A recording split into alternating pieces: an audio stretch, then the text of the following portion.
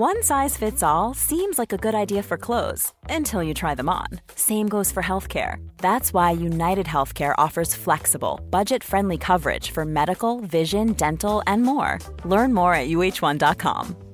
There's never been a faster or easier way to start your weight loss journey than with PlushCare.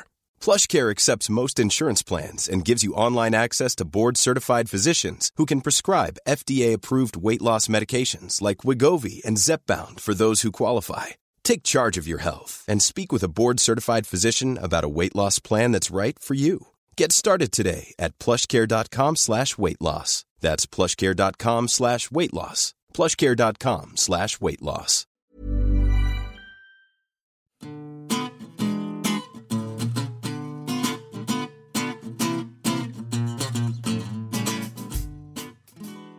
Hello, I'm Stephen. And I'm Helen. And welcome to the New Statesman podcast. Well, I think that we have to deal with, first of all, I guess we should probably say, as we're recording this, it's still breaking. Ken Livingstone is still on TV, so by the time we get out of the studio, who knows what he will have said. We're joined by our acting Staggers editor, Henry Zeffman, to talk about anti-Semitism and Labour and the left more generally.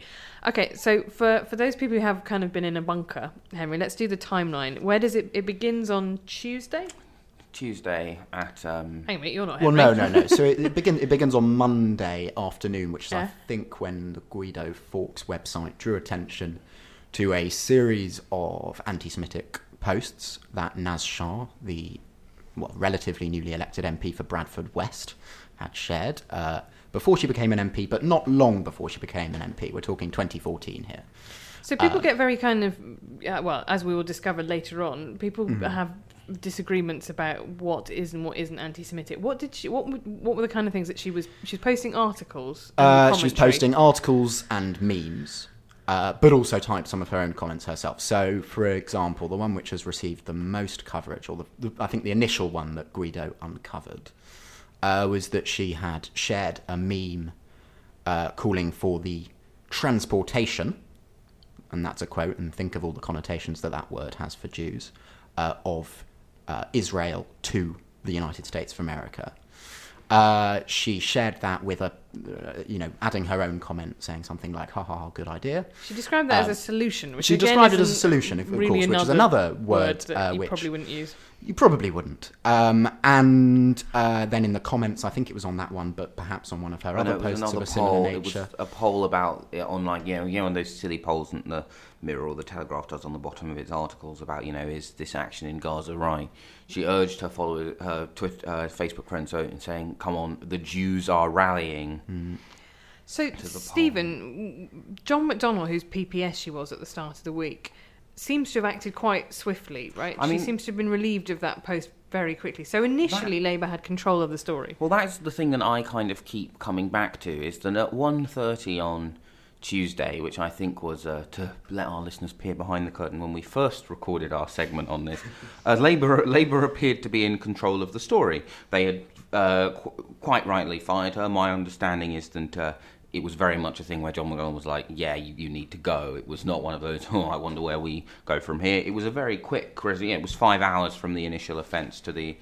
And then there seems to have been a draft of a resignation statement, which Jim Morton at BuzzFeed got hold of. Initially, he was reporting that had been sort of not censored, but certainly edited by the leader's office. It now appears that was an early draft. That was quite a full-hearted apology. Yeah, absolutely. I mean, it's unclear why that draft didn't end up being delivered.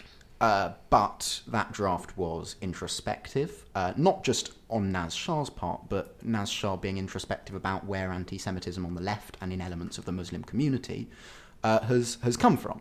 It showed a willingness to engage. I mean, in fact, by the way, it's worth saying, and I'd stop short of saying that Naz Shah comes out well from this, except in relative terms, because, she has admitted to being an anti-Semite, but she has shown a willingness to go on a journey and accuse herself of certain elements of her ignorance.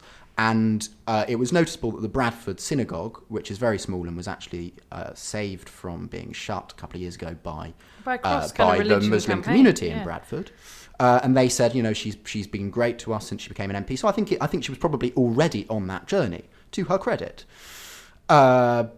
But That's not the apology for whatever that got reason, published, that for some apology wasn't published. The apology that was published was a pretty banal... It was more along a sorry if I've caused sorry any if offence. I've caused any offence.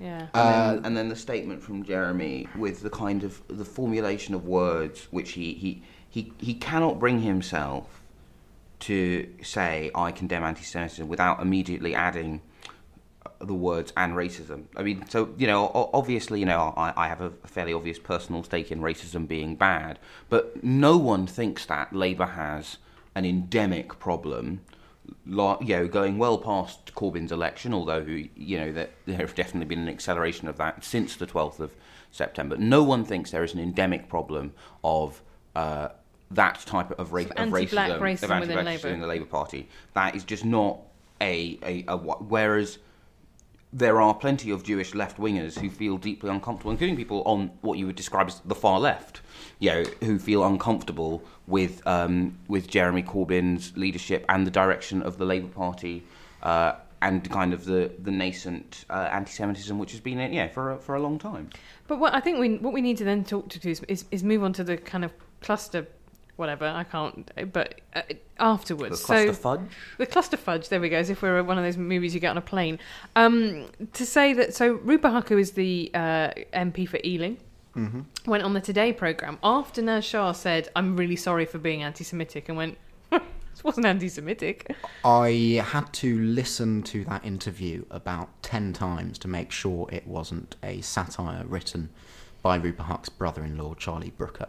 I thought it was the most astonishingly repellent thing that I've heard a Labour MP say since September the 12th, and that goes some distance. I mean, really. Rupa Huck has spent the previous day watching a colleague say, I am sorry for saying things that were anti-Semitic. She has watched that and she's thought, whew, that's not anti-Semitic. What a remarkable pathology has taken grip of elements of the left. And Rupa Huck is not on the left of the Labour Party, right? So it shows you how deep that pathology has burrowed, that she can literally watch an anti-Semite profess to being an anti-Semite and say, that's not anti-Semitism. And the ludicrous excuse she offered for that, which was that she likened it on the Today programme to a photo that she once shared accidentally on Twitter of Boris Johnson suspended on a zip wire. That's not just a denial of anti-Semitism, it is a blithe refusal to engage with the seriousness of the problem. It's not really like there's been a centuries-long campaign of persecution of Boris Johnson on a zip wire. And not even Marina Wheeler would admit that there's been a centuries-long campaign of prosecution against Boris Johnson. You say that was one of the most worrying things that you've heard for some time. Enter stage left Livingston Ken. Yeah. God. But the thing is that Ken Livingston, this is why it's more worrying. This is why I struggle to know how, with the honourable and very decent exception of Sadiq Khan, Labour is ever going to win any number of votes from Jews for the rest of my lifetime. I mean that. Because we knew about Ken Livingston, right? Ken Livingston is on the left of the Labour Party, a part of the Labour Party which we already knew had an anti-Semitism problem before Jeremy Corbyn turned up. Ken Livingston was suspended as mayor for making anti-Semitic comments to a Jewish journalist, right? This isn't a shock. This is when he compared one to a concentration camp guard. Yeah. So it's. But then said that he didn't know that the guy was Jewish, I think. The guy goes, I'm Jewish, I'd like you to withdraw. It's like, oh no, it's true. I mean, someone who in 2012, the Jewish Labour movement, which in terms of the internal politics of the Labour Party, you have Labour Friends of Israel, which is kind of the more right wing of the two Jewish ginger groups within the Labour Party, and the Jewish Labour movement, which is very much to its left, met with him and went, look, there are a couple of things we'd like you to do. And one of the things he said is, look, face it, most of your people are rich and therefore will not vote for me.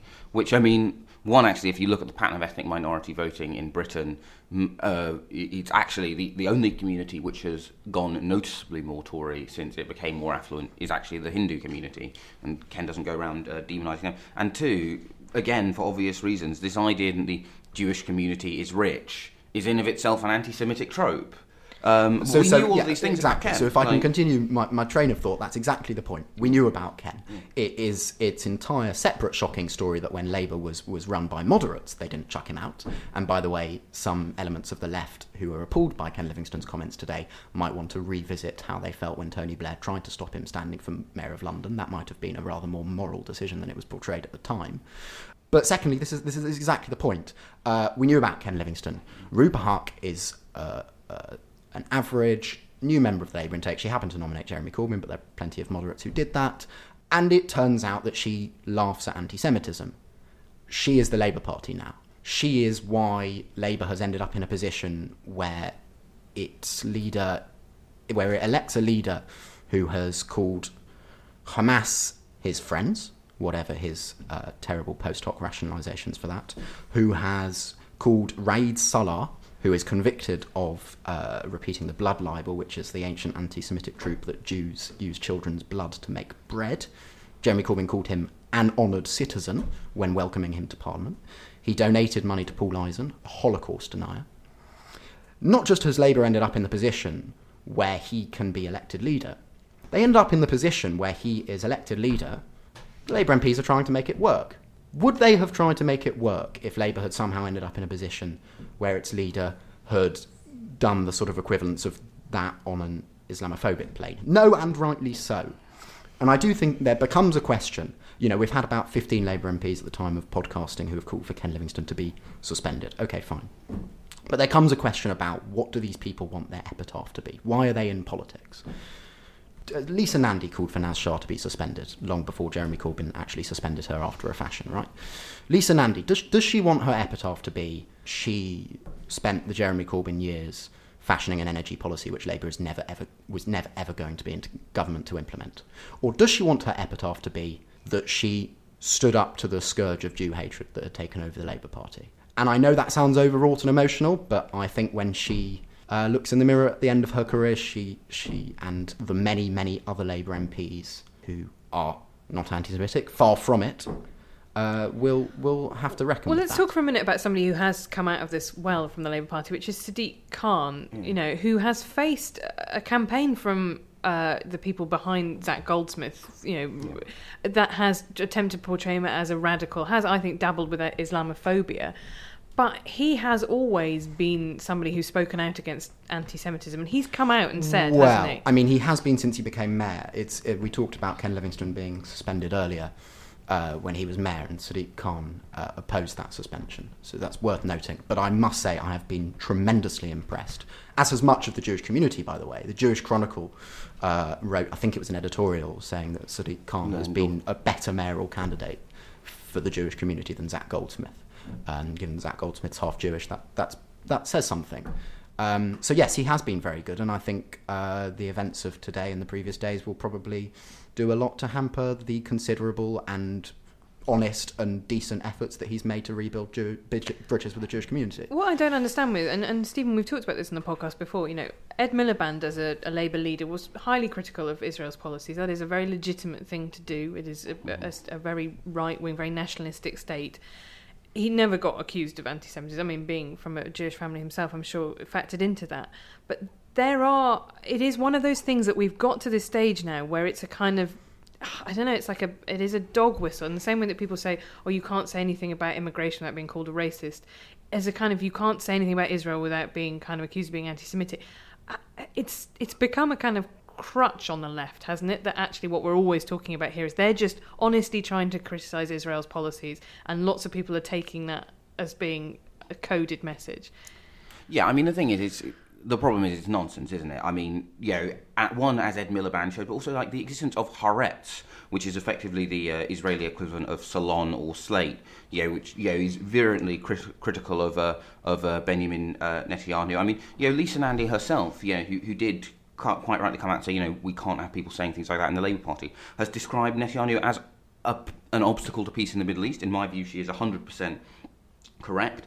I mean, the problem is, you know, like, Israel accounts for about half of the global population of Britain's Jews. When we talk about Britain's anti-Semitism problem, we talk about the fact that in the part of North London where I live, there are now guards on state schools which are majority Jewish. right? You won't find a single synagogue or Jewish school in the country where that isn't the case.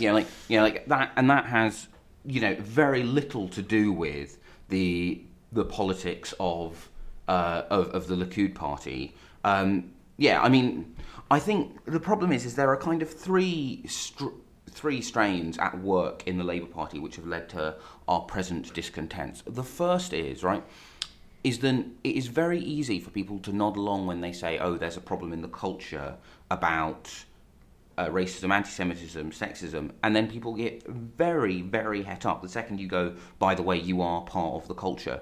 No one in Britain is not part of a continent which 70 years ago committed a pogrom on an industrialised scale. That doesn't go away. It lingers within the culture. I mean, that is why... But I think it's based on a very narrow understanding of privilege and the way that the left has kind of ended up thinking about what constitutes somebody who is oppressed or who isn't. And I think that the left has a problem both with sexism in that it doesn't really... Often you hear people who don't really think that women have got any problems. Certainly not, middle-class women, women that they might know. I hear this overtone all the time from people on the far left and the hard left who I talk to who just don't think that anything bad really happens to middle-class women.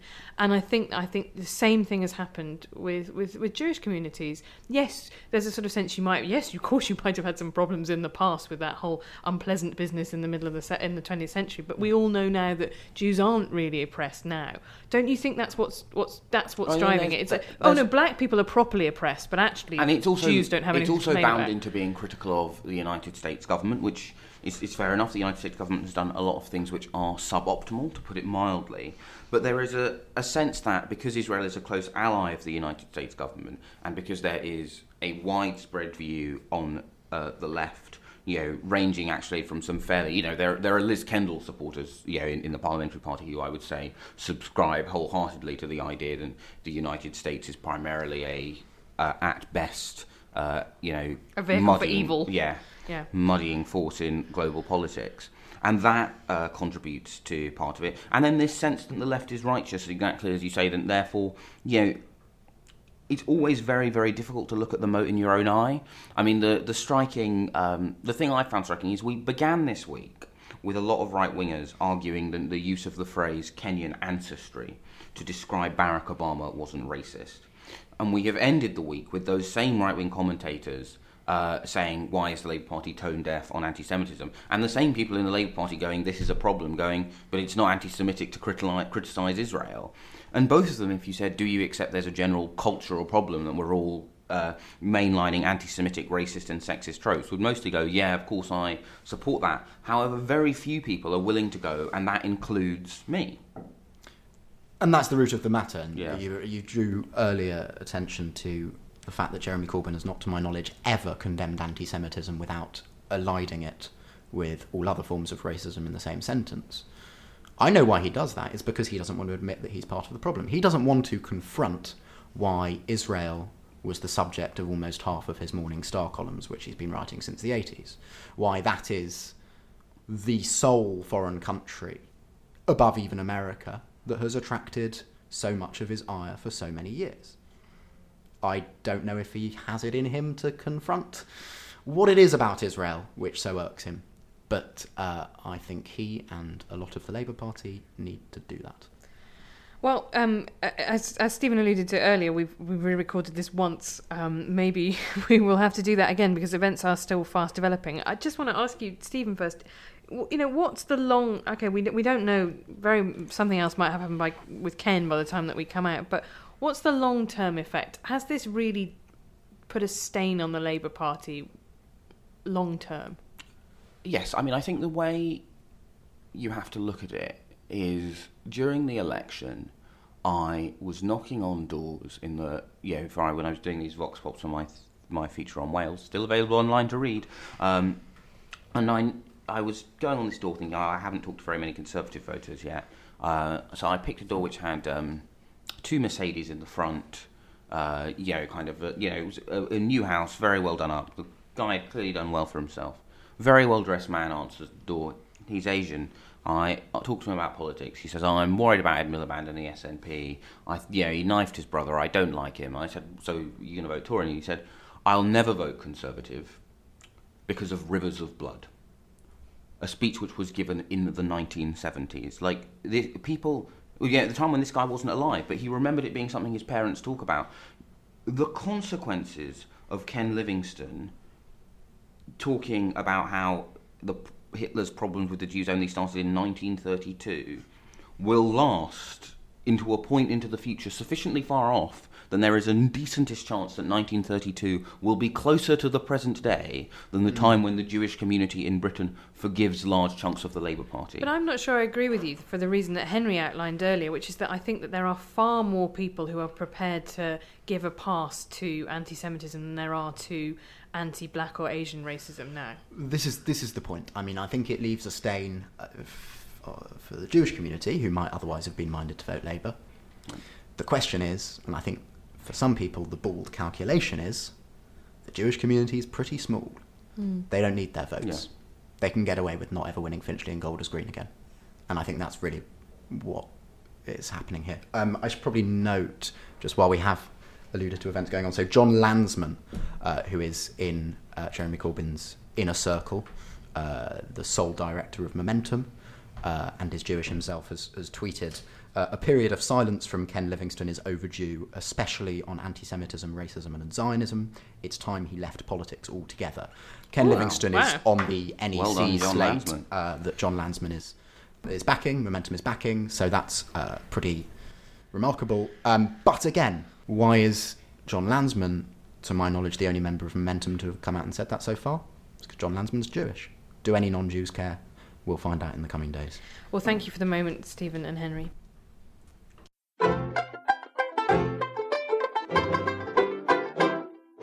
Hi, I'm Caroline. And I'm Anna. And we host the pop culture podcast from The New Statesman, Seriously. If you secretly care more about comics than Jeremy Corbyn, this is the podcast for you. You can find all our episodes at newstatesman.com/SRSLY.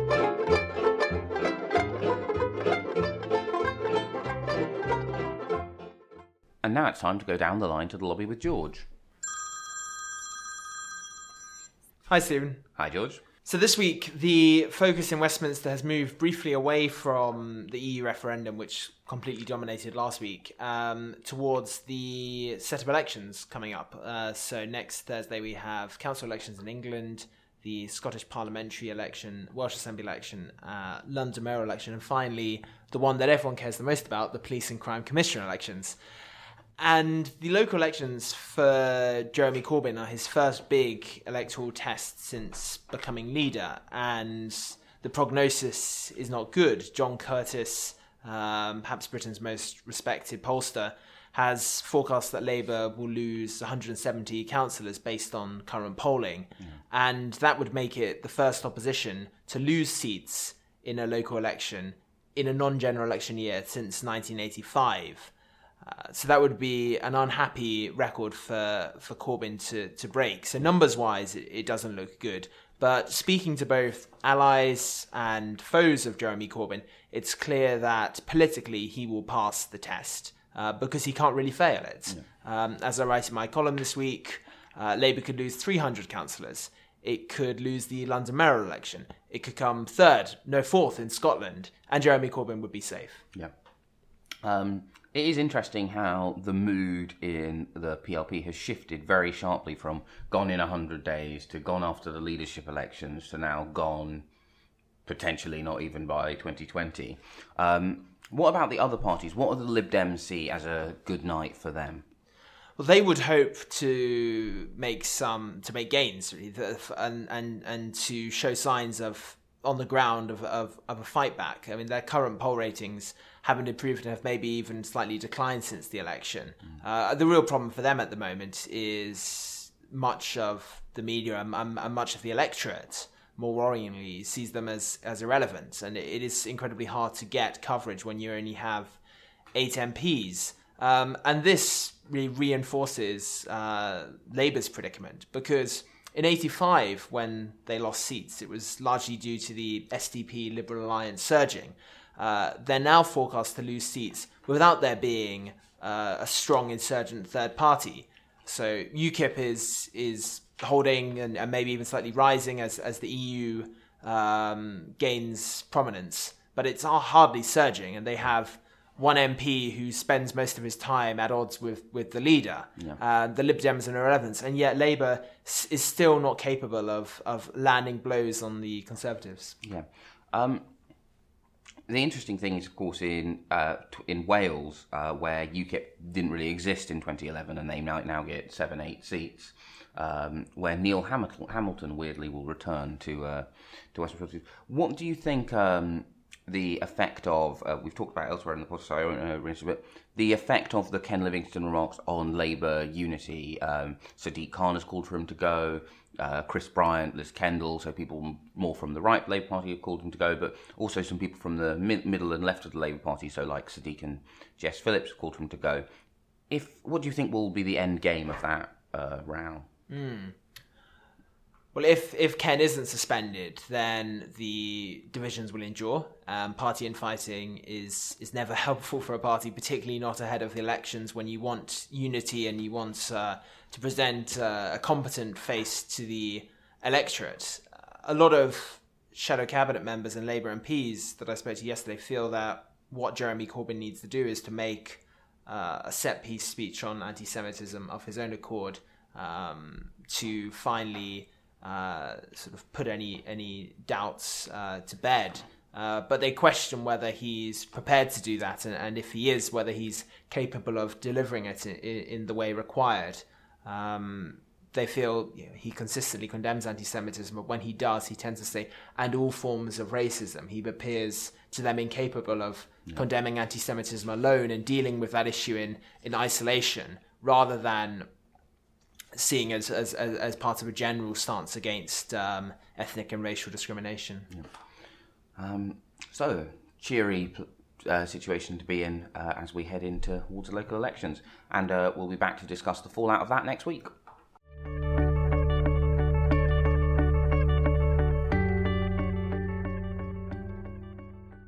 Right, since we recorded that last session, Ken Livingstone has now been suspended from the Labour Party.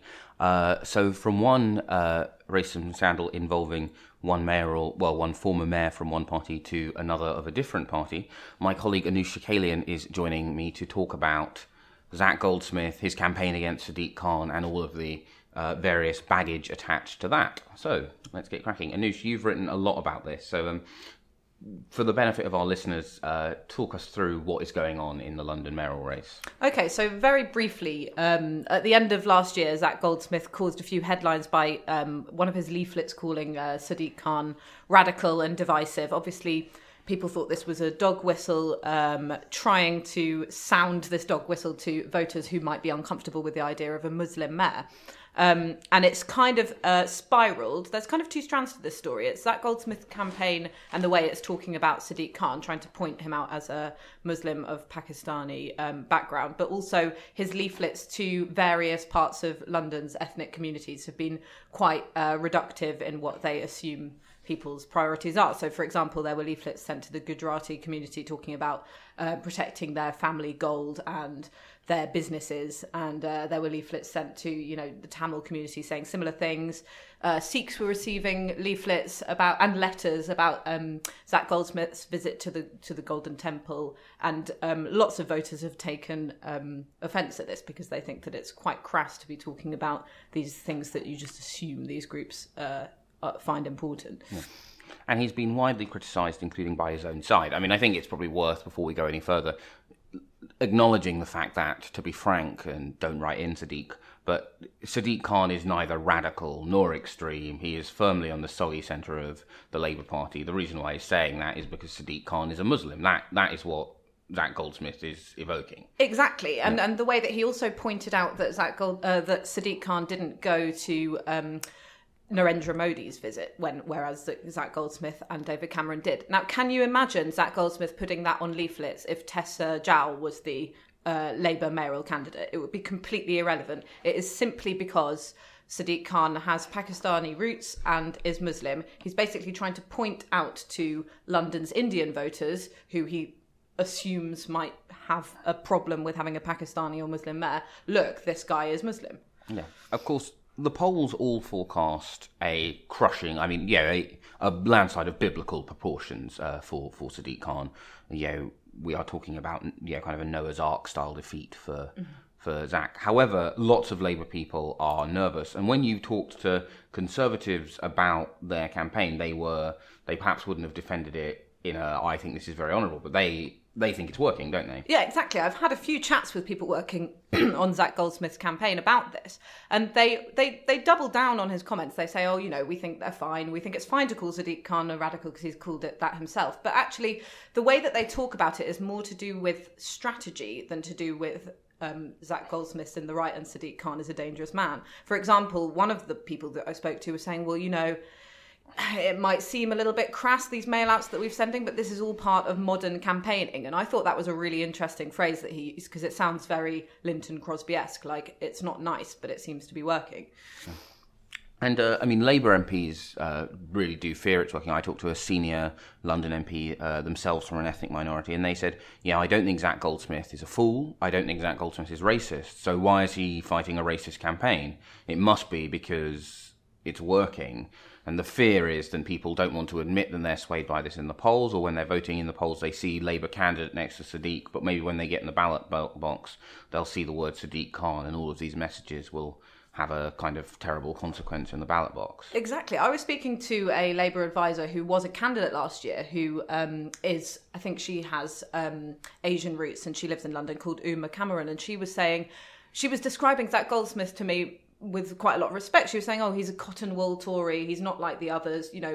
Lots of voters clearly quite like his moderate stance. And so, and the implication there was that he's such a nice guy. Why would he be saying things like this? And why would he be steadfastly sticking to this nasty campaign if there wasn't some kind of kernel of it working? And I spoke to her, and also I spoke to a few Gujarati voters back in the constituency I used to live in Ealing.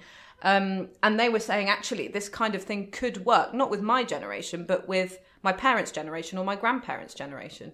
Yeah. And we know that the elderly are more likely to vote. We know that Sadiq's lead is among voters who are less inclined to vote in general. So there is that slight nervousness, not least because, to be frank, the Conservatives are saying if they don't want a Muslim like Sadiq Khan holding elected office, they basically are saying they don't want any Muslim at all ever to hold elected office. Exactly. And also, if this campaign works, then what does that mean for...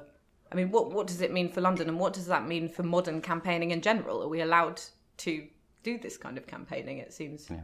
And I think the chilling thing is that the reason why we are even talking about it is that they've done it in a not particularly effective and competent way. And my instinct is it won't work, because I think that London is not the city that the Conservatives seem to think it is. But if they had been clever on it, if they had done it on Facebook where only people who actually were meant to see it had seen it, then we wouldn't be saying, I wonder why they're so smug. We'd be going, isn't Zach Goldsmith a lovely One Nation Conservative? And I find it kind of chilling to think, and maybe even in 2020, political targeting will be sufficiently advanced and we just won't know that this is what's going on underneath the iceberg. Yeah, exactly. Part of the reason why everyone has even heard of this is because people have been tweeting the leaflets that they've taken pictures of on their phones. So we haven't seen it in that Facebook arena. But what I've heard other Labour people saying is that they think Zach Goldsmith might not be thinking that he's going to win by this campaign, but this campaign is useful for the Tories in 2020 because it's linking Jeremy Corbyn to Sadiq Khan using this "they've shared a platform with extremists" line, which is a similar kind of fear campaign that the Tories ran last election, but with the SNP instead. Well, this has been a cheerful week on the podcast. Don't worry, next week we'll be discussing Captain America Civil War and Batman vs Superman, so that will be a nice uplift, as well as hearing a very, very tired Stephen Bush come off hours of live blogging from the local election. So we'll be back next. Hey, I'm Ryan Reynolds. At Mint Mobile, we like to do the opposite of what Big Wireless does. They charge you a lot, we charge you a little. So naturally, when they announced they'd be raising their prices due to inflation, we decided to deflate our prices due to not hating you. That's right. We're cutting the price of Mint Unlimited from $30 a month to just $15 a month. Give it a try at mintmobile.com/switch. $45 up front for 3 months plus taxes and fees. Promo rate for new customers for limited time. Unlimited more than 40 gigabytes per month. Slows full terms at mintmobile.com. Sweet.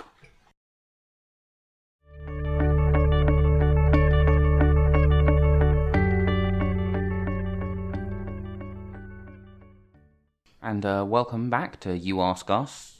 The clue is in the title. You ask us a question, we try to answer it. And this week's question, which I'm going to have to kind of cut down for reasons of pith, is from Manda Scott, who's asked, is TTIP a reason to vote leave? Obviously, Obama has said we'll be back of the queue for any TTIP-style deal, which, from her perspective, sounds like quite a good deal. So I went on an odyssey this week of discovering what TTIP actually is, having seen it as an acronym and vaguely been sort of knew that I should be kind of against it, or at least worried about it. I talked to War on Want and the National Health Action Party, and then I also talked to the Adam Smith Institute, the libertarian think tank, who are unsurprisingly more in favour of it than the others. So basically, the Transatlantic Trade and Investment Partnership will be the biggest trade deal in the world. It will codify lots of things that have happened informally already between America and the EU. The campaigners' concern about it, I think Alan Beattie, the FT, had this idea that it said, it will shred state healthcare systems and force American frankenfoods down our throats. That's a slight simplification of the objections, but not a good précis, I think, of them. So the idea is that there are a couple of things that are really worrying about it. There's a sort of semi-secret tribunal system which is codified in it, in which ISDS. Except it's not called that anymore because that would be too simple. In which companies can sue governments essentially for restricting their ability to do business. So there's this thing called indirect expropriation, which is supposed to be so a kind of corrupt kleptocrat can't just seize things off people, basically, via various means. But the worry is that things like, for example, Obama cancelling the Keystone Pipeline, for example. Well, that's a bit sad to the company that was trying to make the Keystone Pipeline. Do they have a case for damages? That's what they want to know. Or you might say that, if you cancelled a big train contract, for example, or you decided to renationalise the railways in various ways, would companies not only be able to sue for money they'd already invested, but for the loss of future profits? So that's kind of an interesting thing. The second thing is whether or not the US and the EU have very different food safety standards. For anyone who's ever been to a supermarket in the US will know that there is some weird stuff, and they feed some weird stuff to cattle and things like that. So things like bans, 40% of grain from the US can't be imported to the EU because it's got banned pesticides in it. Well, that's terrifying. Yeah, well, but also there are some other things as well. I'm mainly talking about eating in the United States. Yeah. Not that I've ever been to the United States. Although if a listener would like to pay for me to go. It's too late for me. I've eaten in the United States. It's all over. And beef as well. I've eaten beef. But also, it goes the other way as well. The Americans are always slightly horrified by the concept of unpasteurized cheese. Like, why are you eating this cheese that's swimming in bacteria? So that those kind of things, the worry is that all these sort of safety legislation that's been built up by the EU, size of battery chicken cages, that kind of thing, would that all be eroded as we essentially equalise with the US and kind of more and more take on their standards? In terms of the NHS, it's quite hard to unpick exactly what it is. When I spoke to the National Health Action Party, they make the case that they believe the creation of the internal market has already started that process, and it's kind of, this would just really kind of give it a turbo boost. But it's quite hard to point to any one thing that would sort of happen on day one of TTIP. I think the most interesting thing to note is so Sam Bowman, who is from the Adam Smith Institute, as I say, this right-wing think tank, kind of said that the trouble is that the secrecy with which it's been conducted, and it has been conducted in secrecy. MEPs are allowed to see it, but they have to go into a special room and leave their phone behind, and they're only allowed a certain amount of time, and they can only, they haven't published the full communiques. That level of secrecy... So what we're seeing is only the T-tip of the iceberg. Oh, no. But essentially his argument is that level of secrecy has made it look a lot more sinister than it is. What we know about the EU is it's not deregulation crazy. And actually, War on Want say one of the things that the US want financial regulations exempted from, because of the Dodd-Frank Act, they're ahead of Europe in kind of dealing with bad banks. And, he had this great quote, this is Sam, saying, there doesn't... It looks like a sort of, because of the secrecies, people are trying to make out it's kind of a conspiracy theory between the EU and big business to kind of deregulate everything. And I wish that were true, because, he's a libertarian. That's why he does want fewer barriers to trade. So, TTIP, it's difficult. It looks quite, if you're a kind of conspiracy aficionado, there are lots of things in it you can see in a very dodgy light. The most interesting thing that came across is lots of people just don't think it's going to happen. it seems to be that if Obama's presidency runs out the clock, it's then quite unlikely to kind of get anywhere. And every European state has to vote it through at some point. The Senate and Congress have to vote it through, which is very much not a slam dunk.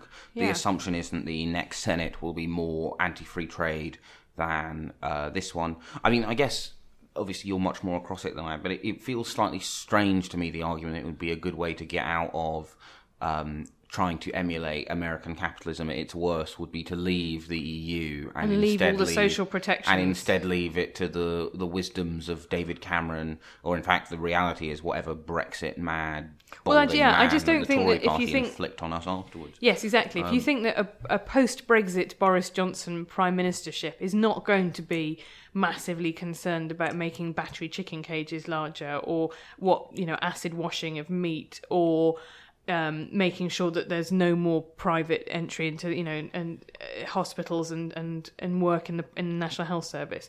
I think that realistically, if those are the things that you care about, staying inside the EU is more your bag. Although I can see that there are obvious objections to TTIP, and that is TTIP in a nutshell.